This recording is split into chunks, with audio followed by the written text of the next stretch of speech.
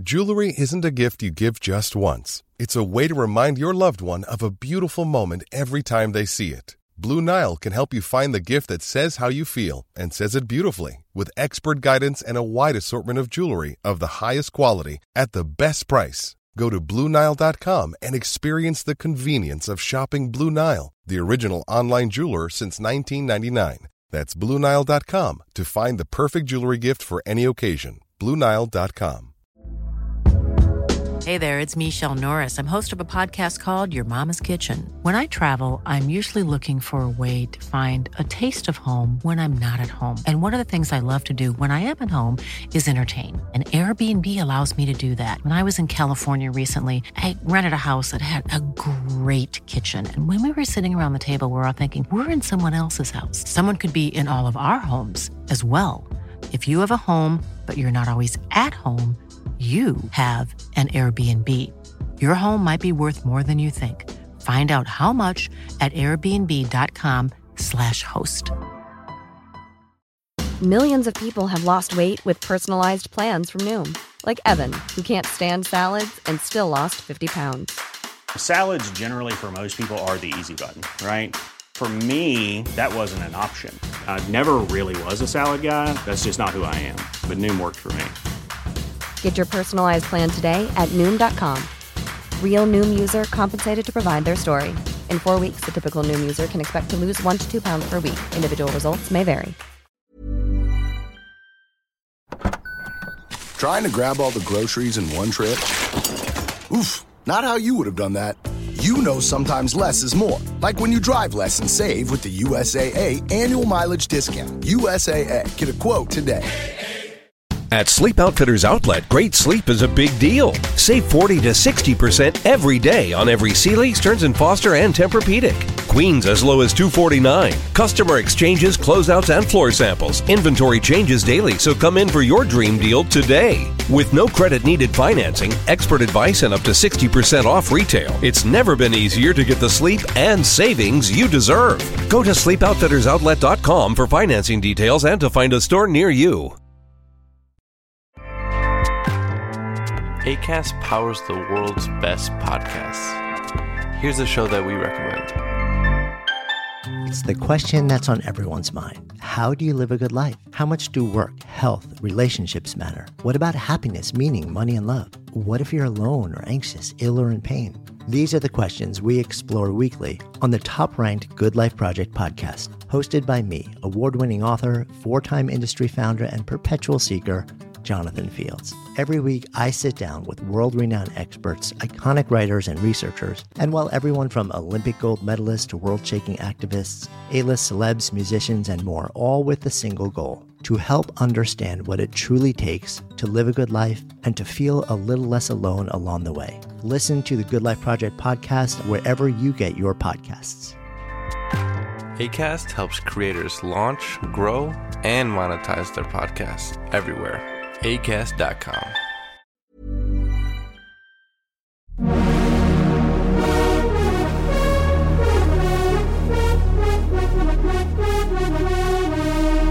You're listening to Pop, the History Makers, with me, Steve Blame. Well, Wolfgang Flür, welcome. I have to say, I've been thrilled and excited to be the receiver of your emails over the past few weeks, and to know how much you are excited about your success of this album, Magazine One, and to be part of that. And that has been something wonderful, because I love the fact that someone who has been so successful in their life can appreciate that sort of success as well. I'm going to come on to, I want to connect that to something in a second, but I just want to say that I believe you created a masterpiece, and I will probably come to that through the questions that I asked during this interview. But I want to start with this. You're one person who seems to be able to appreciate the moments in life. You appreciate the small things like a landscape, a sandwich. You appreciate the big things as well. And have you always lived in the moment? And when did you start appreciating the moment? I think so, yes. It is my education. I think I was always a very vivacious boy, given from my mother, I think, and my brothers were too. So I was not, or better said, I was different to my twin brother. So we are not from one egg, we are different eggs. So he was more the foreseeing guy, and he was thinking about everything, resuming, and he was analyzing everything. So I was more so the forward guy, and I did what I wanted to do. I had always pressure in handicraft and thinking and a lot of imaginary in my head. So there was no time for thinking over if it is good or bad. I just did always what I wanted to do in that very moment. So in the moment, you think about it, this moment is already gone and the next is the future. So there's no time to think about a lot. And if you think too long, it's gone. So ideas must be fulfilled in this very moment you have them. And in music and in lyrics writing, this is very important. Well, the idea of a magazine is in essence a moment in time. It's a sort of snapshot of the society at any given moment from the point of view of the people that are involved in the magazine, from the editor's point of view. And if we take that analogy sort of further to obviously your album, Magazine One, then it feels like it is a snapshot of you at a particular time, in essence, almost the present when it was made. And it's a snapshot of your views and how you see the world and everything like that. Is that how you see it in terms of its concept? Yeah, that's absolutely correct, Steve. So even if we used the last 5 years, but in my age, 5 years is a snapshot, and the feelings and the storage which came in my life, in my head, that were very important to me. Especially the last song. The crazy thing is when we talked the last time, it was the reason was of war. You remember, it was The Little Child, my first song after Kraftwerk, and we had the Bosnian War, That was the first time we met and spoke together. You interviewed me the first time in my life. You were the one to interview me. When was that? On the Cologne Fair? That would have been in the late 90s, wouldn't it, I think? Yeah, maybe. And now again, we have another war also in Europe. And I have prepared a song for that, but not in the side of a war, because when we started that song, the last song on the album, we had no war in the Ukraine. So this is, there's no coincidence, but it happened. So we speak again about war. Is that not crazy? Well, I think there's no coincidence, but I think this is a zeitgeist in a sense that you've created this track and referring obviously to the Second World War, but maybe you can tell me, because it's called Say No, and it has a poem by Wolfgang Borchardt featured on it, which you wonderfully speak on it, or the excerpts of that poem. Can you tell me a little bit about Borchardt and why he and his poetry was important to you? Yes, I love Wolfgang Borchardt's poetry since I can remember, since my youth. We had them in my school. Maybe I was 17. I discovered the lyrics of him with our German teacher. He brought it to us, and the short sentences about war and all his descriptions, what he has experienced with war as a soldier, that really hurt my heart. And also his writing style was much to my much to my delight. I learned writing from him because I write today my own books and stories, and always copied a little bit of him. But I make book readings from his books in churches in Germany, in schools, in clubs sometimes, and it's always a big success. The people like how I am reading him. I lent him my voice because I think we are brothers. He died in the same year when I was born. So I was born in 1947 in July, and he died in the same year in October, with his first big tale, which was played in a theater in Hamburg then, The Outside Man, also Draußen vor der Tür. That was his most famous tale. And many of them were filmed, I think, also. But this track, which I have chosen for my album, I always wanted to have him as a tune and in music, you know. And when I worked with Peter and his partner, who sent us that little soundtrack, which inspired me immediately, extremely at once. This is the music. It was just a little soundtrack, you know, but it hit my heart and said, this is fitting for Wolfgang Borchertels. And it was perfect for me. I was, as the English said, flabbergasted when I heard it, you know. And then I practiced with my microphone here on the side for 2 days to get the right mood to think I am Wolfgang, you know. I always do when I'm on stage. And I try to bring his voice to the people. I think I'm his brother, you know. And I think we did a good work with this song.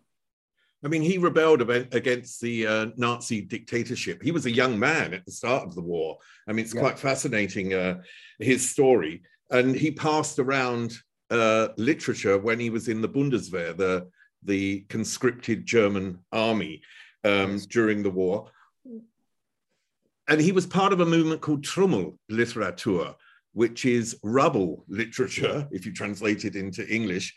And you were born into the rubble after the Second World War in Germany, weren't you? What impact does it have on you if you're on an age where you were born so close to a war and you're in the remnants, you're born into the remnants of that war? What effect do you think that has had on your whole life? That was not too much because we were children, little children, and we played in the streets of Frankfurt, which was completely broken, which was down by the Allied troops from the bombs. And our house in Frankfurt, Sachsenhausen was not bombed, fortunately. So we lived there with my whole family and my great-grandmother. And we had a wonderful life with children. The streets were full of children. After the war, the families made children after children because we had so less. Most of the young men died in the war. So Germany needed new generations, you know. So I cannot believe that we were unhappy then. We did not know what happened before us. So sometimes we found some dead soldiers in the rubbish houses where we were always running around in the cellar and so on, searching for some things. It was really, really spooky. My childhood, we had nothing to play, but in the streets in summer, they were very hot, always, absolutely hot. And yeah, we didn't need much. So war was not always in our brain that is the result, because we did not know anything else. I mean, a clean city, we did not know that. At first later, when I was in school and we had some history lessons about war, and I was 16, I think my brain started to become interested in the past of Germany, why all of these things happened, and with the Jewish and everything, but what was so nasty then, you know. And then as I started to get more interest in literature about it, I read, and my heart broke 20,000 times, you know. And I became full of hate against my father's generation. It was very hard, and it led to that I quit my war, my services, which I had to do. The army was calling for me when I was 17 or 18, I think. And it was not so easy then to get through that. I had a big law case, and I had to explain my feelings, why I did not want to take a gun in my hand.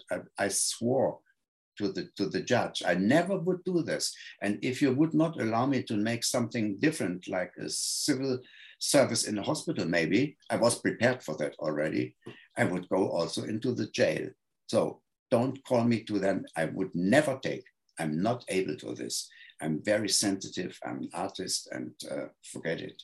So at least the four young men on that afternoon, all of them lost. I was the only one who was allowed to go to the hospital and have civil service. How did that hate to your father's generation express itself? Did you confront your father? Did you confront people of his generation? What did you say? Yeah, I said to him, Papa, I don't go to the military. You can do what you want. And he said, yeah, you are too childish. I know. You go to there and you become a real tough man. I said, I don't need that. I'm an artist. I'm a musician. And my father was not so much in arts, you know. My mother more. My mother had nothing against that. But my father was really strong. And my both brothers were always taken before me.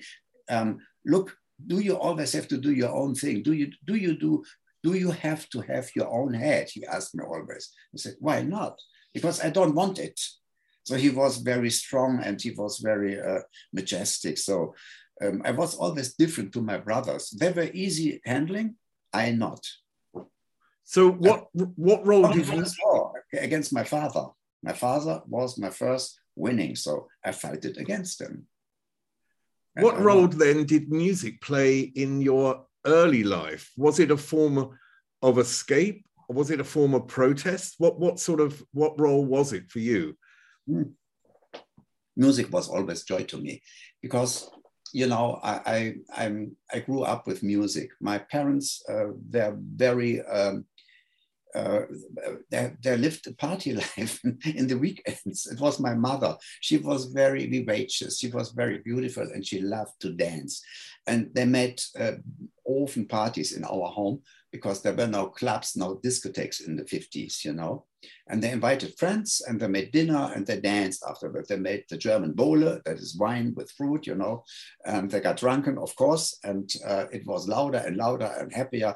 And I always heard this wonderful melodies of the South American music, which my mother liked, from rumba and mamba, samba, and foxtrot, and this style of music, which is very, very full of melodies.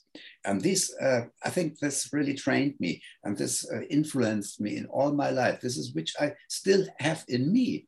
And this is why I also was happy with Kraftwerk, because they had so romantic melodies in their music compared with technique, to record it technically, not with nature instruments, but with synthesizers, and which is not really a natural sound, but it could sound natural if you have the right turns, you know, knobs and the filters. But anyway, the melodies was it which inspired me, most of them. And then I noticed that's already in me.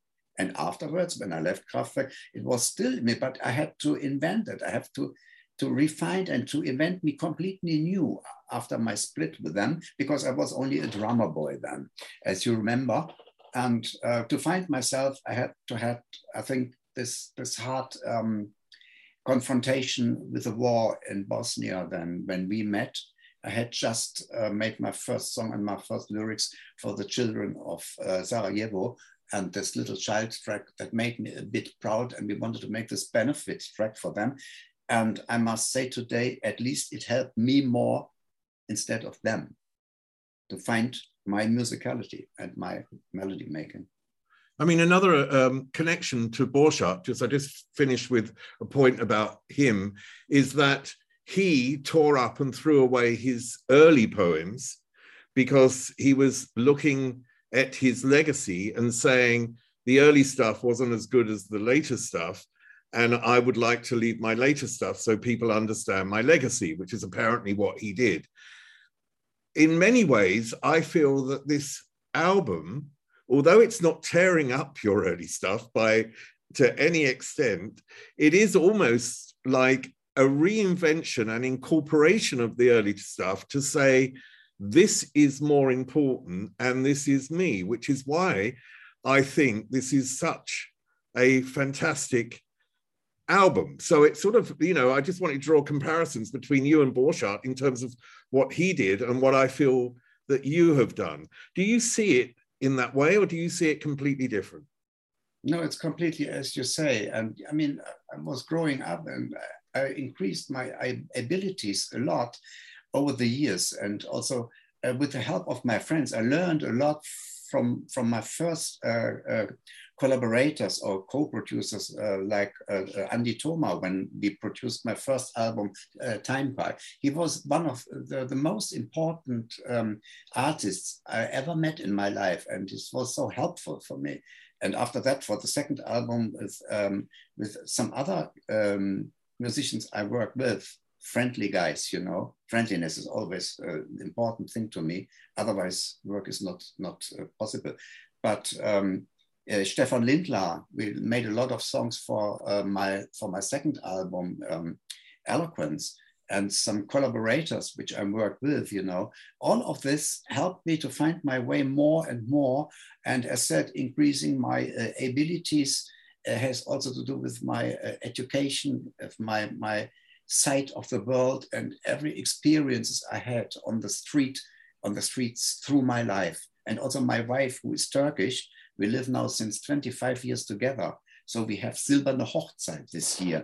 I could not believe that we stayed together so long, you know, and I learned so much about her and her culture, even if we have not so much Turkish melodies inside. But she likes my music, and she also says, you changed so much since the Time Pie.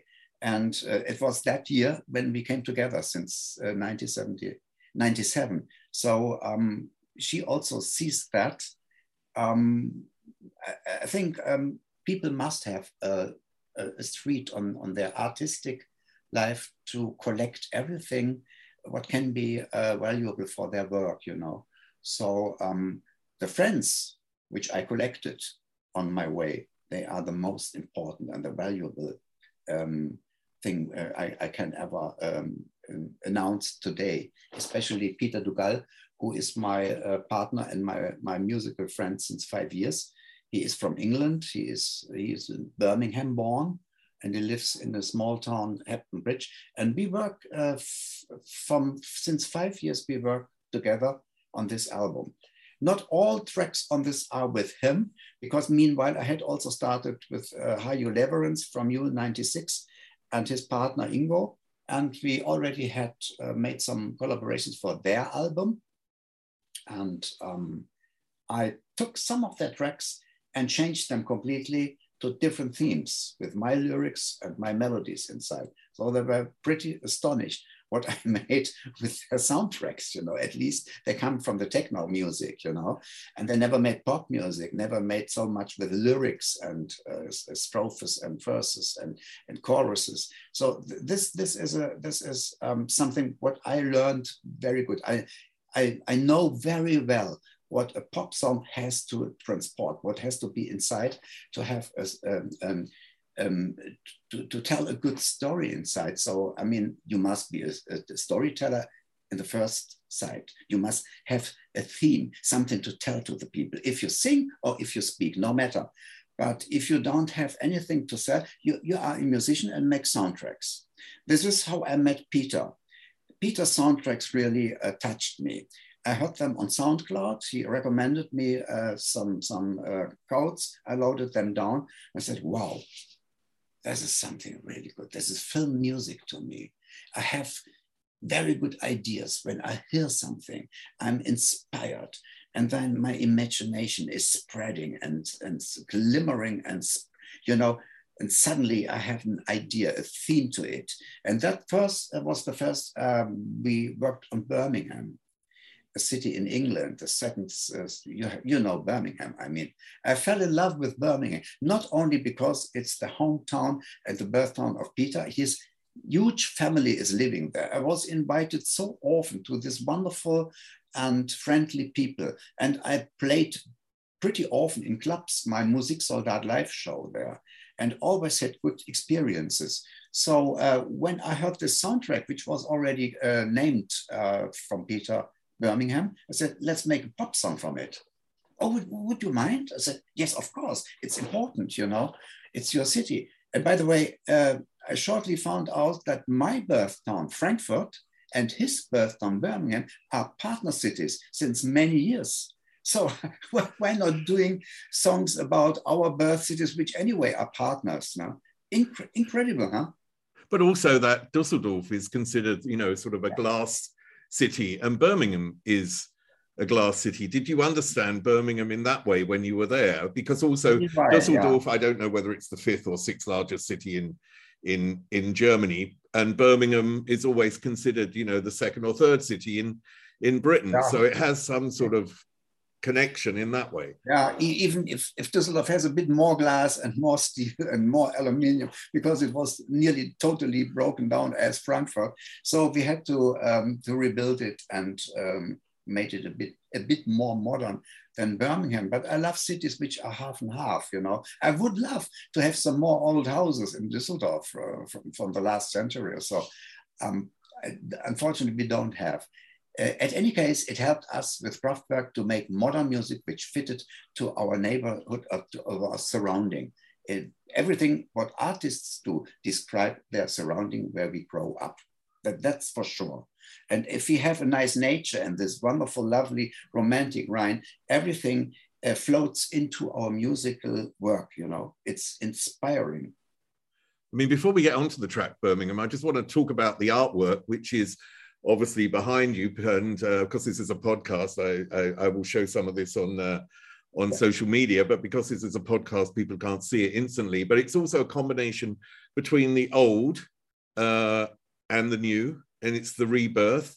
It's got lots of sort of, you know, meanings within that, and it was created by a friend of yours, Marcus Luix. Marcus Luix, yes. Marcus Luix is a longtime friend from me.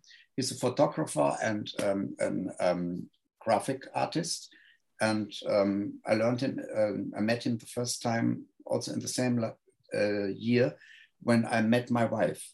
She was my girlfriend then, and she introduced me to him. And she said, he's just in the end of his studies and he must make a book or anything for his last work, for his professor. And then I had already written my book about my time with Kraftwerk. I was a robot with this title. And I asked Marcus if he can make the layout for the book for the publisher. And he got a little money from them. And that was his first work. And I was really very, very happy. Since then, I know him. And I also can experience and see how he developed with everything he does with photos. He makes big exhibitions in Düsseldorf meanwhile, and he writes books about Düsseldorf and other books. And since then, he made every artwork which I needed in books and albums, in sleeves. And this cover from Magazine One, which I have bought on an exhibition. It's behind me, 1 meter to 1 meter in this size, made me immediately accept this is very good fitting to my album, which was, the working title was Collaborators then. And I saw these two buildings as completely different characters, as collaborators trying to do something new, the old and new, and which always happened. Let's go back in 1997, when I was with Andy Thoma. He was young, I was old. So I was the broken house, and he was the new house. He was the steel guy. He was modern and so. But we did something new together. It fitted. And he said, we learned so much from you, Wolfgang, because we never go prepared into a recording session. We play daily mood. We go on our synthesizer and we play daily mood, you know. And afterwards we think, oh, what can we call it? Orange thing or so. Yeah. And I said, I come always completely prepared with a theme, with lyrics and melodies in my head. And I explain my collaborators what should happen inside. And so we start pretty good compared. It's easier then to come to results, you know. Yeah, with this picture, which I bought from him, he gave me the permission that I can use it on my album. That made him proud, of course. And then we had a celebration. I think it was in a restaurant. We sat all together with my friends, and we spoke about that new album with all these different themes inside. And I said, he asked me, he did not hear any one of them. We were in the draft period. And I said, I can send you some drafts tomorrow.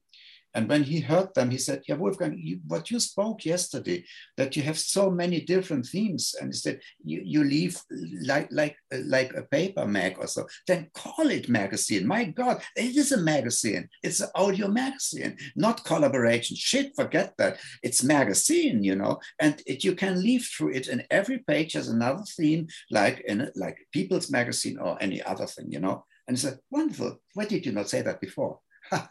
So that the theme was born, you know, and now we have magazine 1, and magazine 2 is already prepared for next year. Meanwhile, I think nearly 80% finished.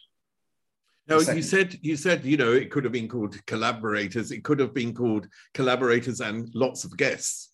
Yeah. Because there are immense amount of guests. If we look at Birmingham, you've got Peter Hook, who's from Manchester. I mean, you know, Joy Division and New Order. It's a wonder that we won him, because the crazy thing is Andy McCluskey did not want to sing the song because he's from Liverpool, and he did not want to sing a song about Birmingham.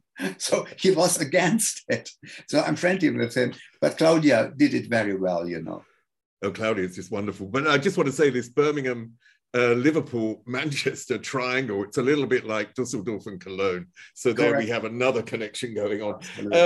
Claudia Brücken, of course, was in Propaganda, and she recorded this in the studio.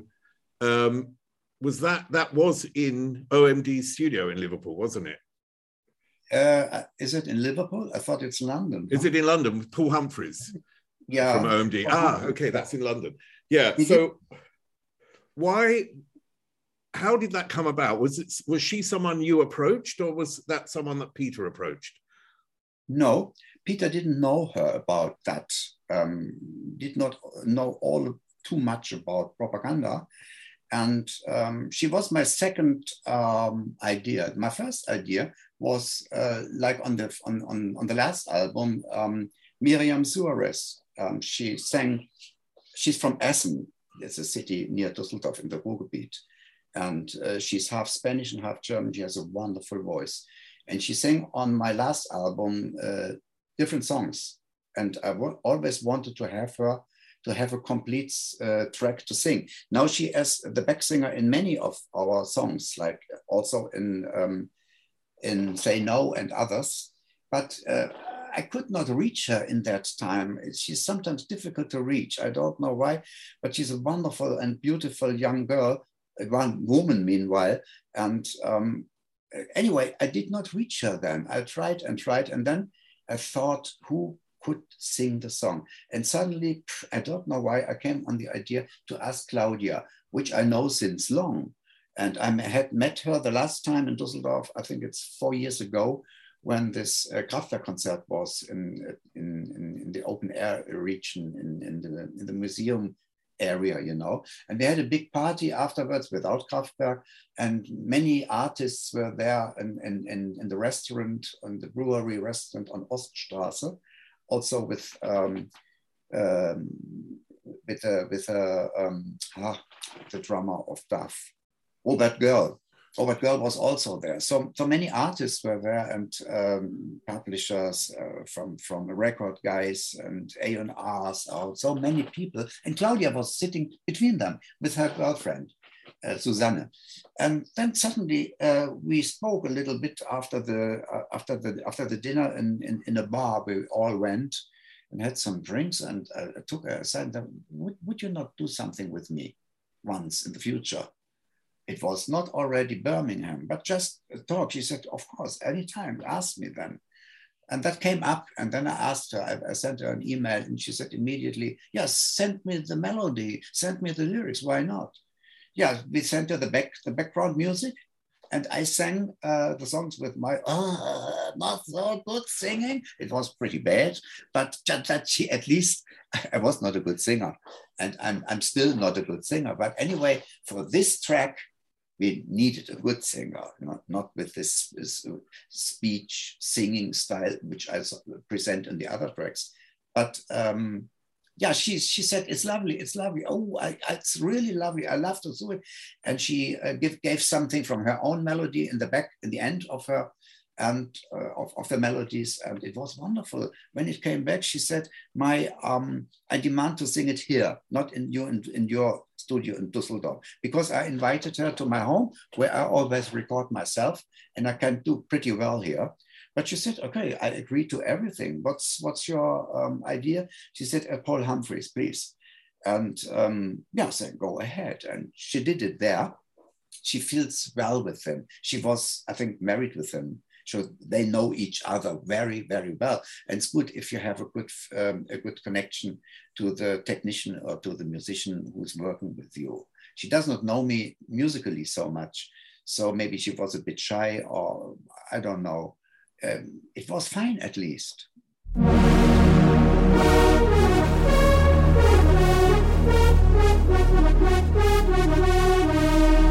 You're listening to Pop, the History Makers, with me, Steve Blame. I mean, you say that you're not a singer in inverted commas, but you've developed your voice over the years, and you hear that on this album. How has that come about? Because that must have been, some form of process over the years to do that. So how have you achieved that? Hey, it's Danny Pellegrino from Everything Iconic. Ready to upgrade your style game without blowing your budget? Check out Quince. They've got all the good stuff, shirts and polos, activewear, and fine leather goods, all at 50 to 80% less than other high-end brands. And the best part?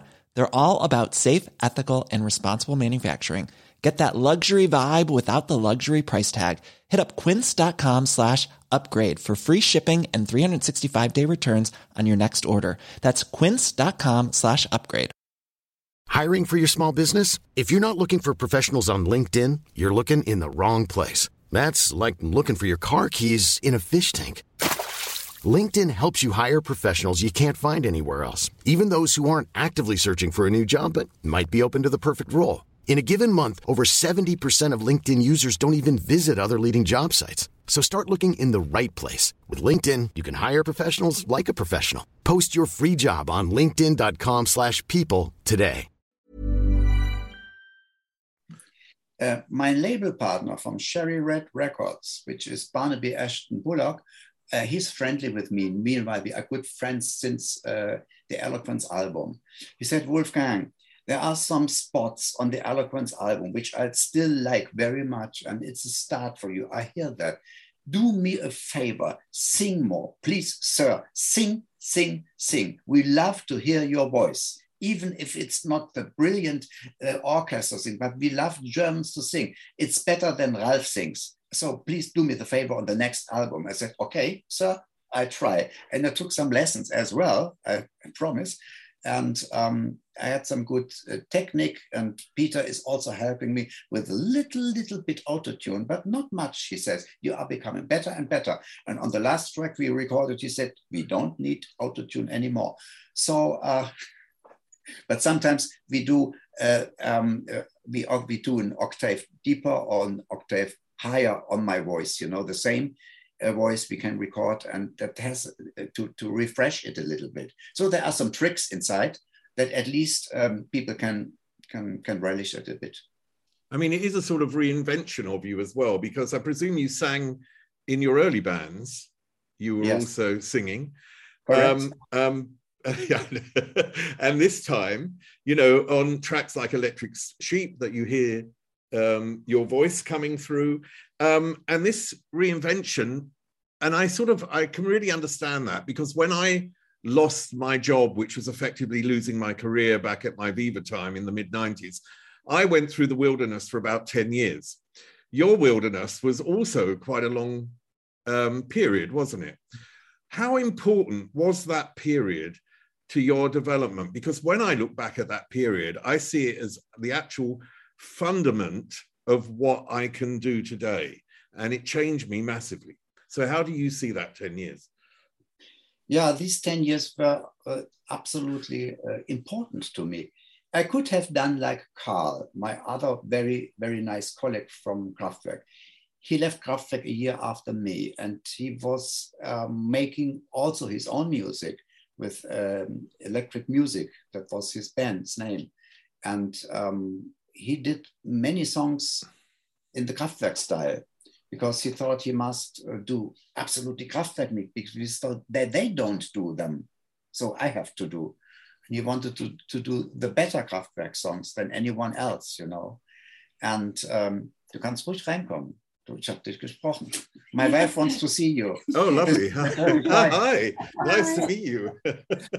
I spoke with her about you, and that you were my first interviewer. I don't know who is she. Yeah. Who are you? Who I am. Yeah, you know in me. My house. Your wife doesn't know you, yeah. She's funny. She's always kidding and funny, making jokes on Sometimes the fans want from me on gigs come to backstage with me. I say, I don't know who is she. I'm here from stuff. I don't know. That's the best way to treat them. She's kidding. She films all my shows with a big camera, you know. She is a very good filmer. So she travels with me on my shows and films, yeah. Oh, fantastic. That's fantastic. Well, listen, lovely to see you. Oh, that's really great.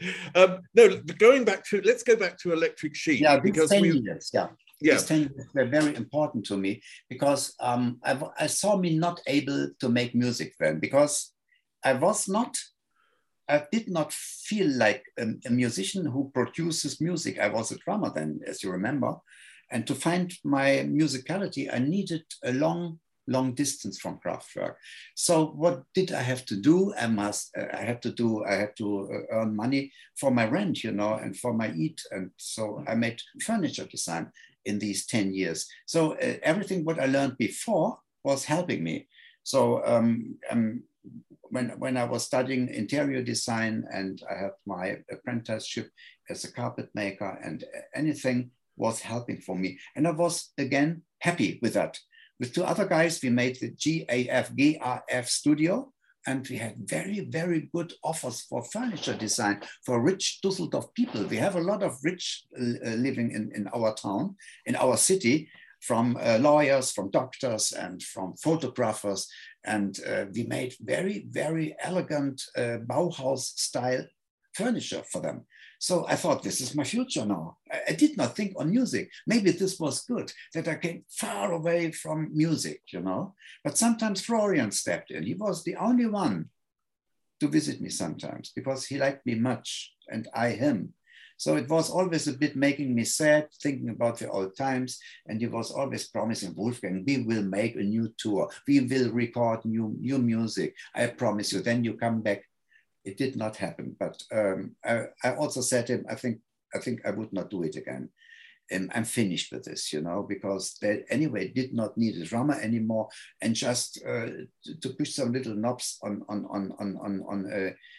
a switchboard for programmed music, sequenced drums. That was not my style, to go with them on stage. I needed drums, you know, the electric drums. Anyway, these 10 years until 1993, when I started with this new song, was very important to me, that I kept away from this virus Kraftwerk in me, to get it out. Like I had taken antibiotica to get this virus out, you know. It needed time to get new healing from an illness, which was, in the end, I felt ill, because everything ended so bad for me, you know, and also for them. The feeling between us four was really no more good, long time. After 81, which was the peak of Kraftwerk, from my view, with the computer world, everything was rubbish. So the last album was done not really by heart. It was called Coffee, and everything else was called Coffee, because the others were only with their bicycles. They had new interests, new gears, new machines, and new interests of techniques and so, but that was not my thing, and also not Carl's. So I was visiting Carl in this time pretty often in his own studio at Stockholmstrasse, and when he produced with Lothar Manteuffel his first tracks on, but I always spoke with him. I said, it's like you were in Kraftwerk, you know. And he said, yeah, I want to continue that, because they don't do. And maybe I would not rate this, but maybe that was not the right idea, because as long as Kraftwerk are still alive and bringing their shows, there must not be someone else to bring Kraftwerk music, even if he was very important to them. And I must repeat again and again how important Carl was in the last albums, since The Man Machine, I think. His writing sessions, which he describes in his own books, were so important to them that without him, there were only less albums, maybe the half of them, so good, because Carl was so involved, you know. I mean, you say that in that period, one thing that really was paramount was not to repeat Kraftwerk, but there are nods to Kraftwerk in your work, obviously. So you're not sort of denying that part of your life. And if you look at Night Drive, I have read that. He says absolutely the same. And he starts with that already. You cannot get Kraftwerk out of his head. I was a bit against that. But if they start with that, you know, I can remember with my first album, Time Pipe, there was a Tim Barr. He was the editor of Future Music then in 1997. He came to Düsseldorf extra and made a 2-day interview with me. And his article in the sound, in the Future Music, started with this word. And does it sound like Kraftwerk? So this is always wanted. Always the journalists ask me how, that they get a little spread of something. Give me a little Kraftwerk, you know. And I cannot say that I planned this in my music, which is in my personality, in my veins, is the melodies. And that was, as we already described already before, from my mother's side, you know, this musicality. But I had to invent that. I had to see that first after Kraftwerk. It's crazy. So tell me about Night Drive then, the track on the album. Yeah, that was a very difficult thing to go into this. It was also a little soundtrack with maps is a music program, It's a music project from a friend of Peter. And Max Wheeler is the guy, and he made a big interview with us in London when we played. Peter is always playing as a support to me on my shows. And we had, I think it was, where was it, under the bridge or in another club? Oh, no, we made, I think, we played the Club 100, this old-fashioned club. And in our hotel restaurant on the next morning after the breakfast, Max Wheeler, he made a long interview with us. It's already on YouTube also. And Peter said he's a very good musician and he wanted to do something with you if you would not mind. I said, send us something. And a little soundtrack, but he said did not really touch me in the first moment. I laid it aside and we had work on different things. A year later, maybe, it came up and he always asked me, would you mind to take it again? And do you have an idea? And then I had a little idea of one melody inside. It's a bit spooky because, I mean, this theme, his theme was 4 a.m. With 4 a.m., I have nothing to do. Normally I sleep then. But there is a nice little story from the singer inside. She's talking about Night Drive. And I thought, okay, we call it Night Drive, and I tell my own story about night drives or not night drives, but everyone is talking about any drive of a band, of an artist to a place where they play. And I could say, okay, then I tell something from my former band when we played in Paris the first time, and we drove with a train to there with a TEE. And the Trans-Europe is an example for me where I was in the best time with Kraftwerk, because it's absolutely my favorite since all Kraftwerk albums.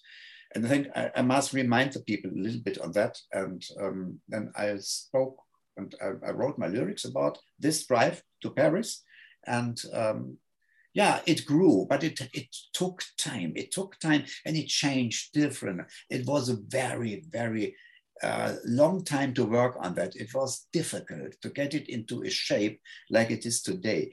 We put it aside so often and took it on. And then we had this very complicated soundtrack inside.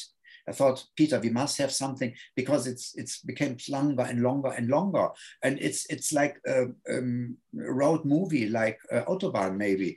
So we have to have a soundtrack inside with the train running over the track, something which is hard, comes from steel, from the sounds outside with the joo and anything. And he said, okay, I go with that, give me a week. And he produced this pretty alone, without me. I only give my words afterwards inside. And I said, wow, that's the so-called third level.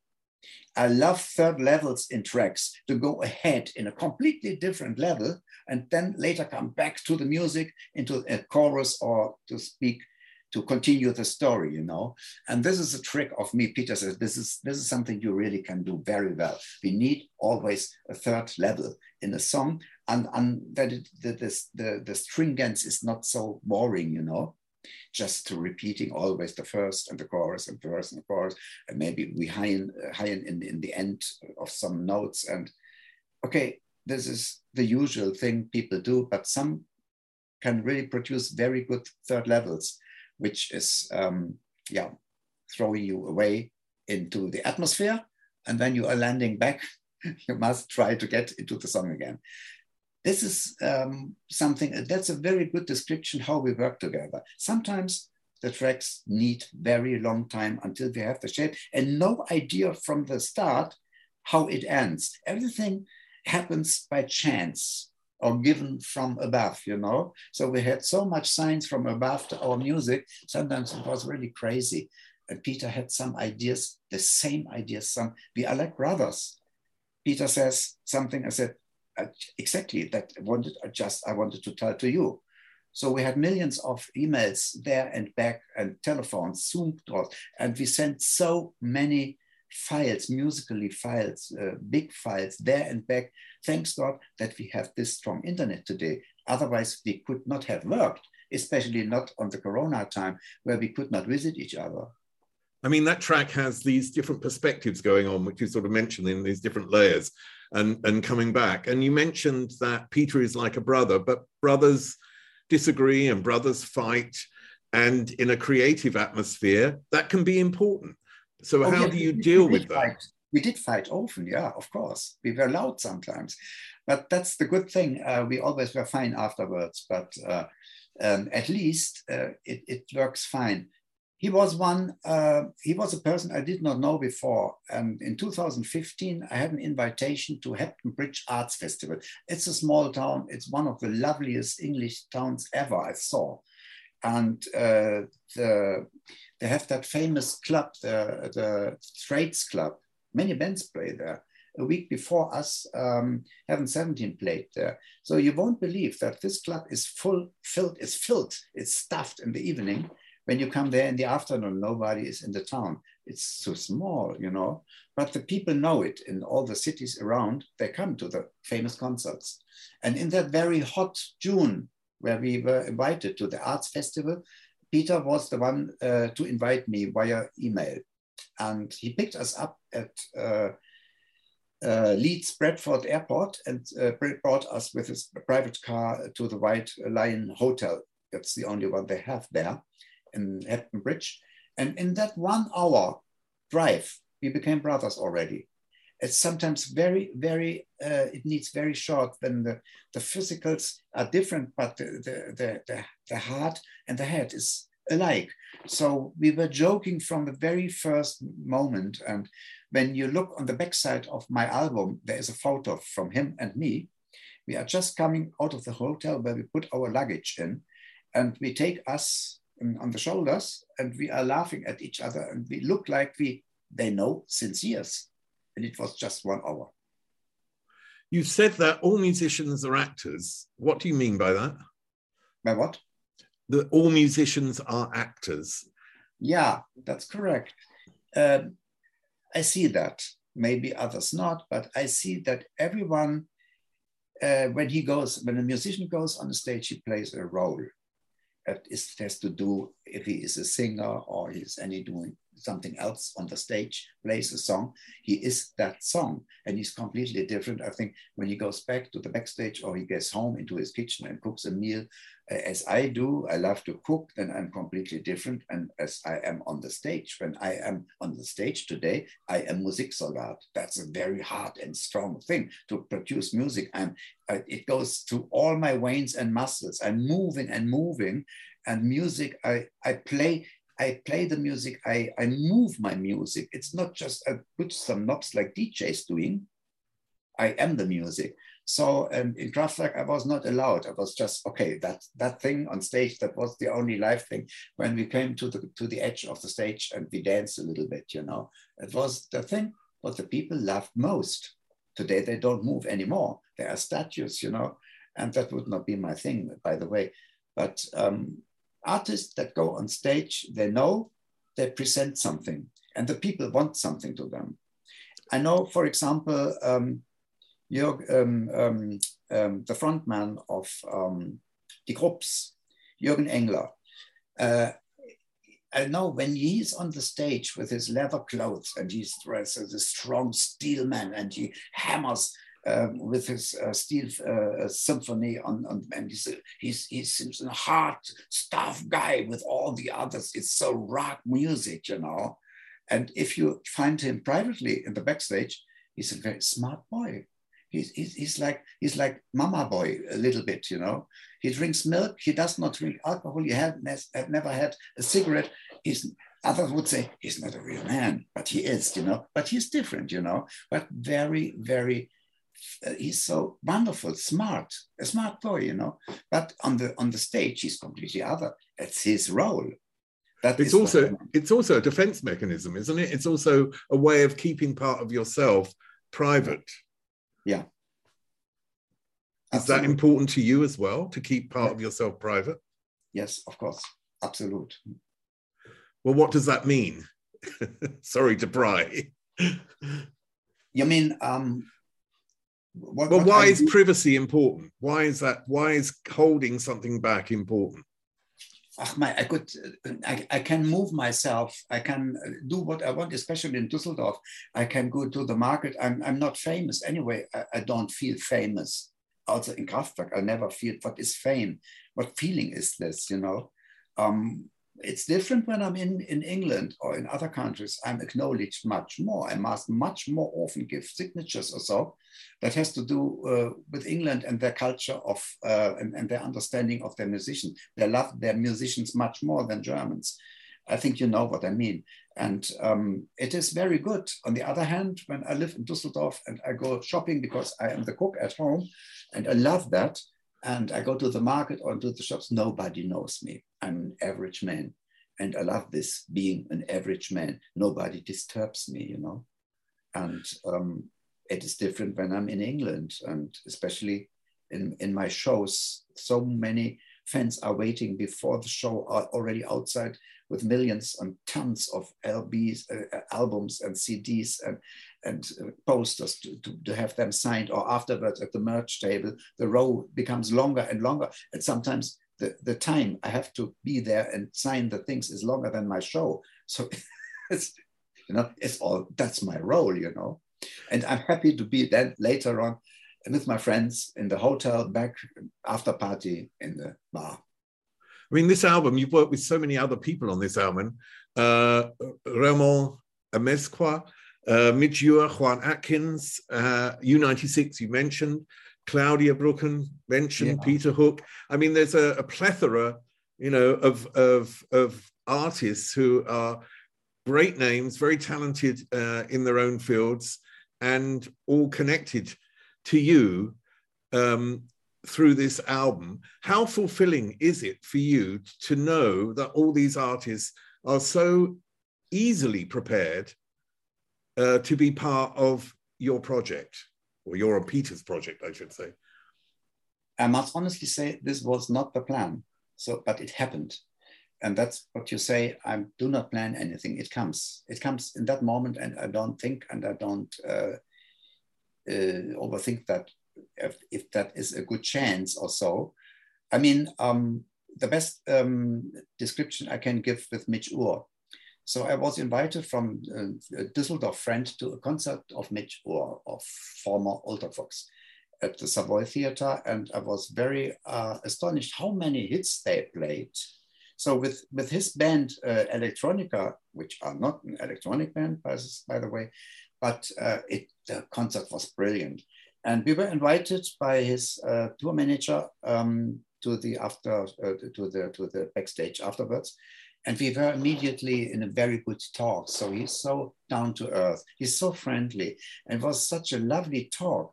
And yeah, I mean, we said goodbye after an hour or so. And he said, I'm in Düsseldorf again in the end of the year, Wolfgang. Would we meet again? I invite you to the Stahlwerk, as the steel company. And we were, of course, did I go there?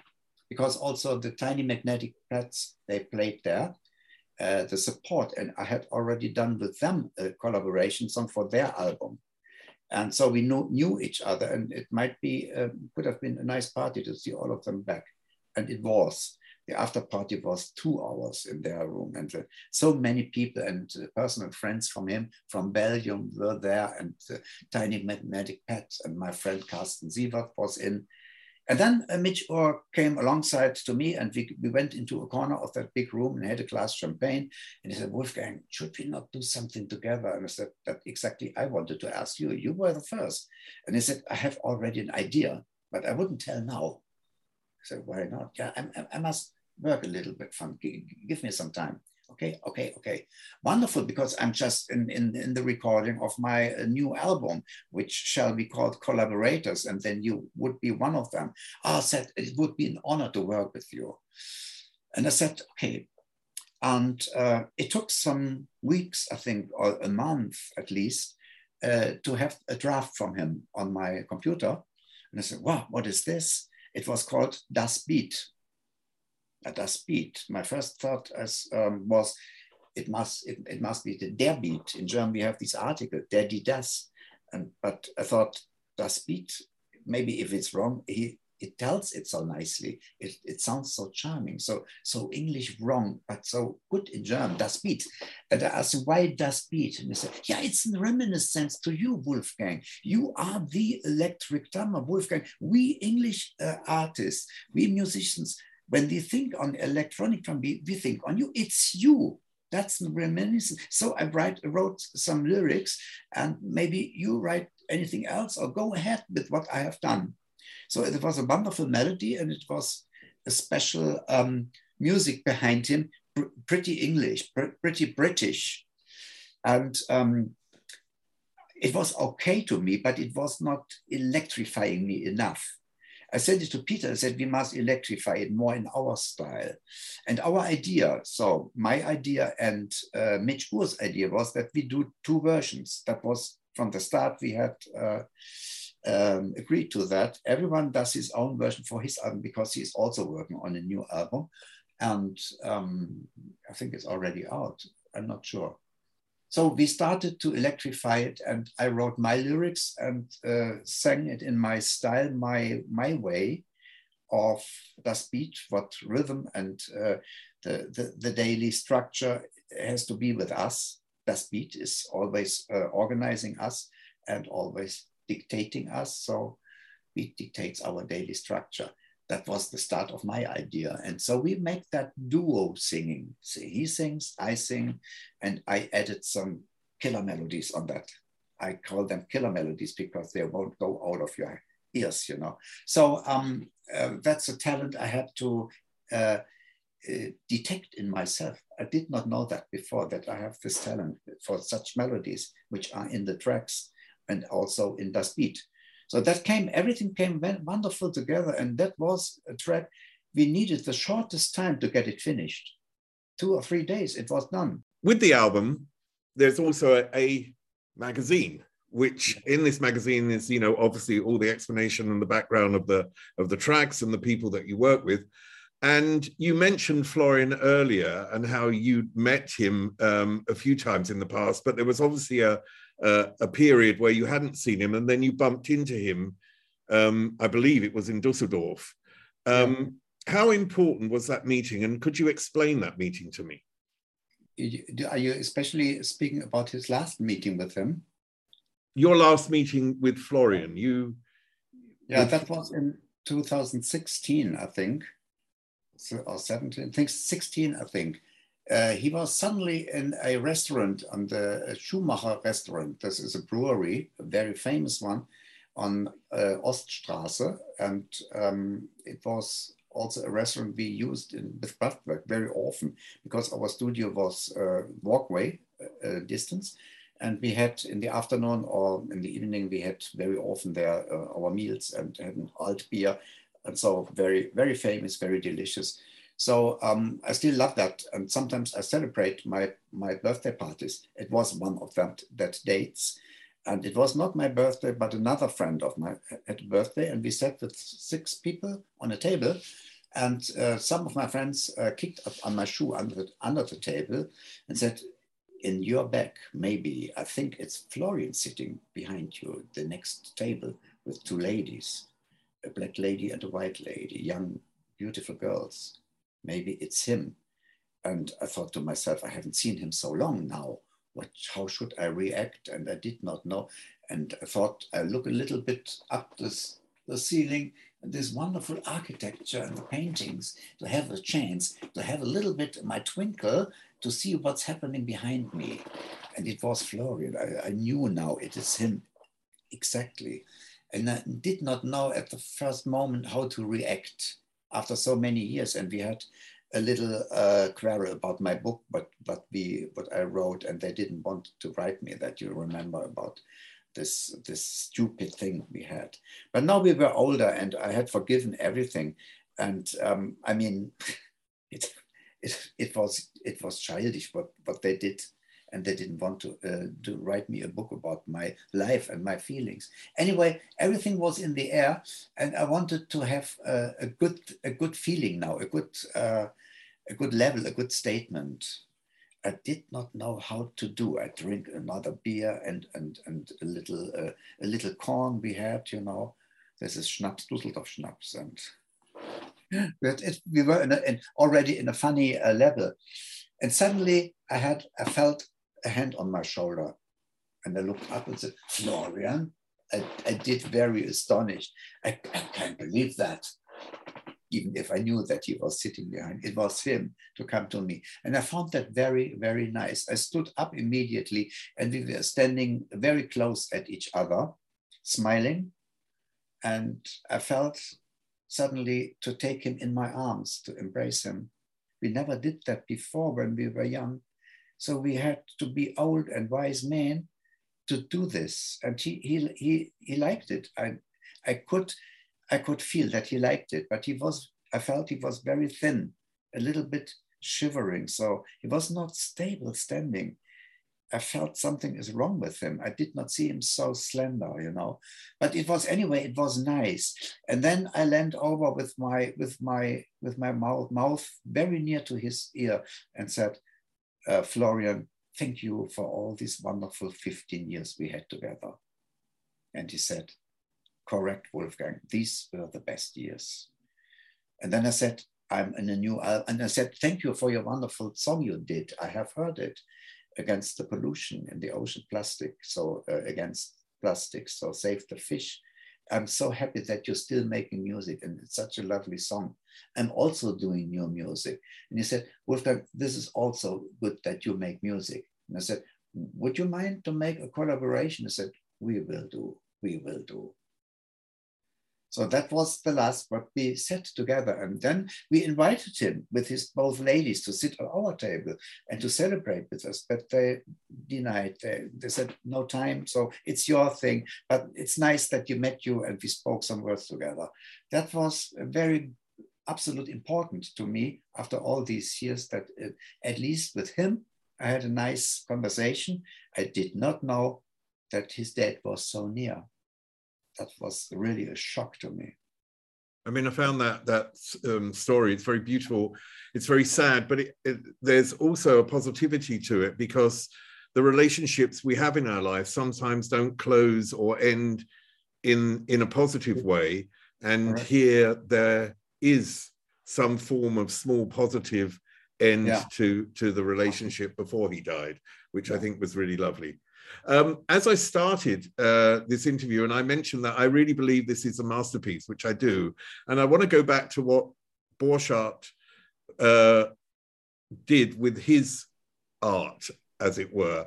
And he, in a sense, got rid of the past to show the body of work that he wanted to be out there and to say, this is me, this is what I can really do, and this is my work. And that's what I felt really strongly from listening to this album, that this is the Wolfgang Flür album from beginning to end. And it is that development that you've had over the years. And I'm not wiping away the past to any extent, because all past is important, but this is the present and the current, and this is your masterpiece. And I really want to congratulate you for that.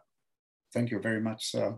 Very much. So Wolfgang, I have one regret in my life. I don't normally have regrets at all, but I remember a woman, and I think she was called Diana, and on a plane to London, she came up to me and gave me a note from you and said, this is from Wolfgang Flür. He'd like you to come and visit him in his studio.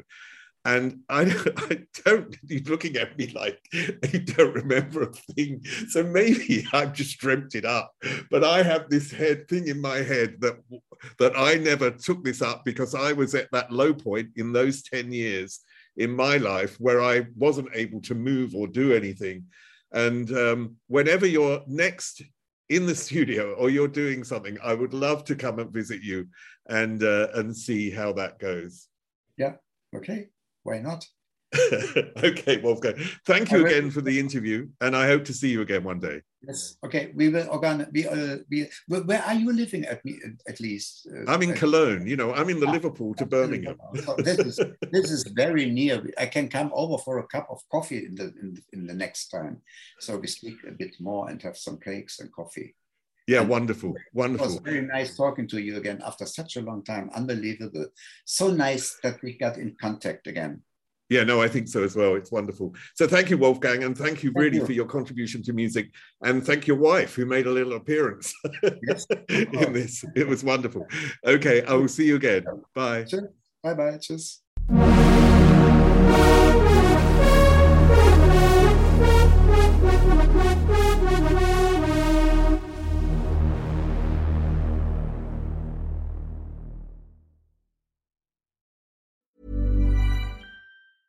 Hi, I'm Megan Rinks. And I'm Melissa D. Montz. And like every other person with access to a microphone, we started a podcast. On Mondays, we release Don't Blame Me, which is an advice podcast where listeners call in and we share our thoughts on situations such as what to do if you're going to your boyfriend's family function and you haven't told him that you previously slept with both his twin brothers. Then on Thursdays, we release our podcast, But Am I Wrong?, where we ethically gossip about pop culture, politics, our lives, and your lives. Listeners write in and we tell them if they're wrong or right in a situation. Are you the hero or the villain? On Tuesdays and Fridays, we throw in a little something extra as well. A little something. We strive to create a community grounded in activism, mental health, and inclusivity. Think of us as like your blunt, honest friends who give you advice that you need to hear, not what you want to hear. But we're also always rooting for your success. What we lack in credentials, we make up for in opinions. We do that in every episode too. We're professional, unprofessional. So if you're looking for a new slate of podcasts to add to your routine, we're here for you. Acast recommends. We made USAA insurance for veterans like James. When he found out how much USAA was helping members save, he said, "It's time to switch. We'll help you find the right coverage at the right price. USAA. What you're made of, we're made for. Restrictions apply." Hey, it's Paige DeSorbo from Giggly Squad. High quality fashion without the price tag. Say hello to Quince. I'm snagging high-end essentials like cozy cashmere sweaters, sleek leather jackets, fine jewelry, and so much more. With Quince being 50 to 80% less than similar brands. And they partner with factories that prioritize safe, ethical, and responsible manufacturing. I love that. Luxury quality within reach. Go to quince.com/style to get free shipping and 365-day returns on your next order. Quince.com/style.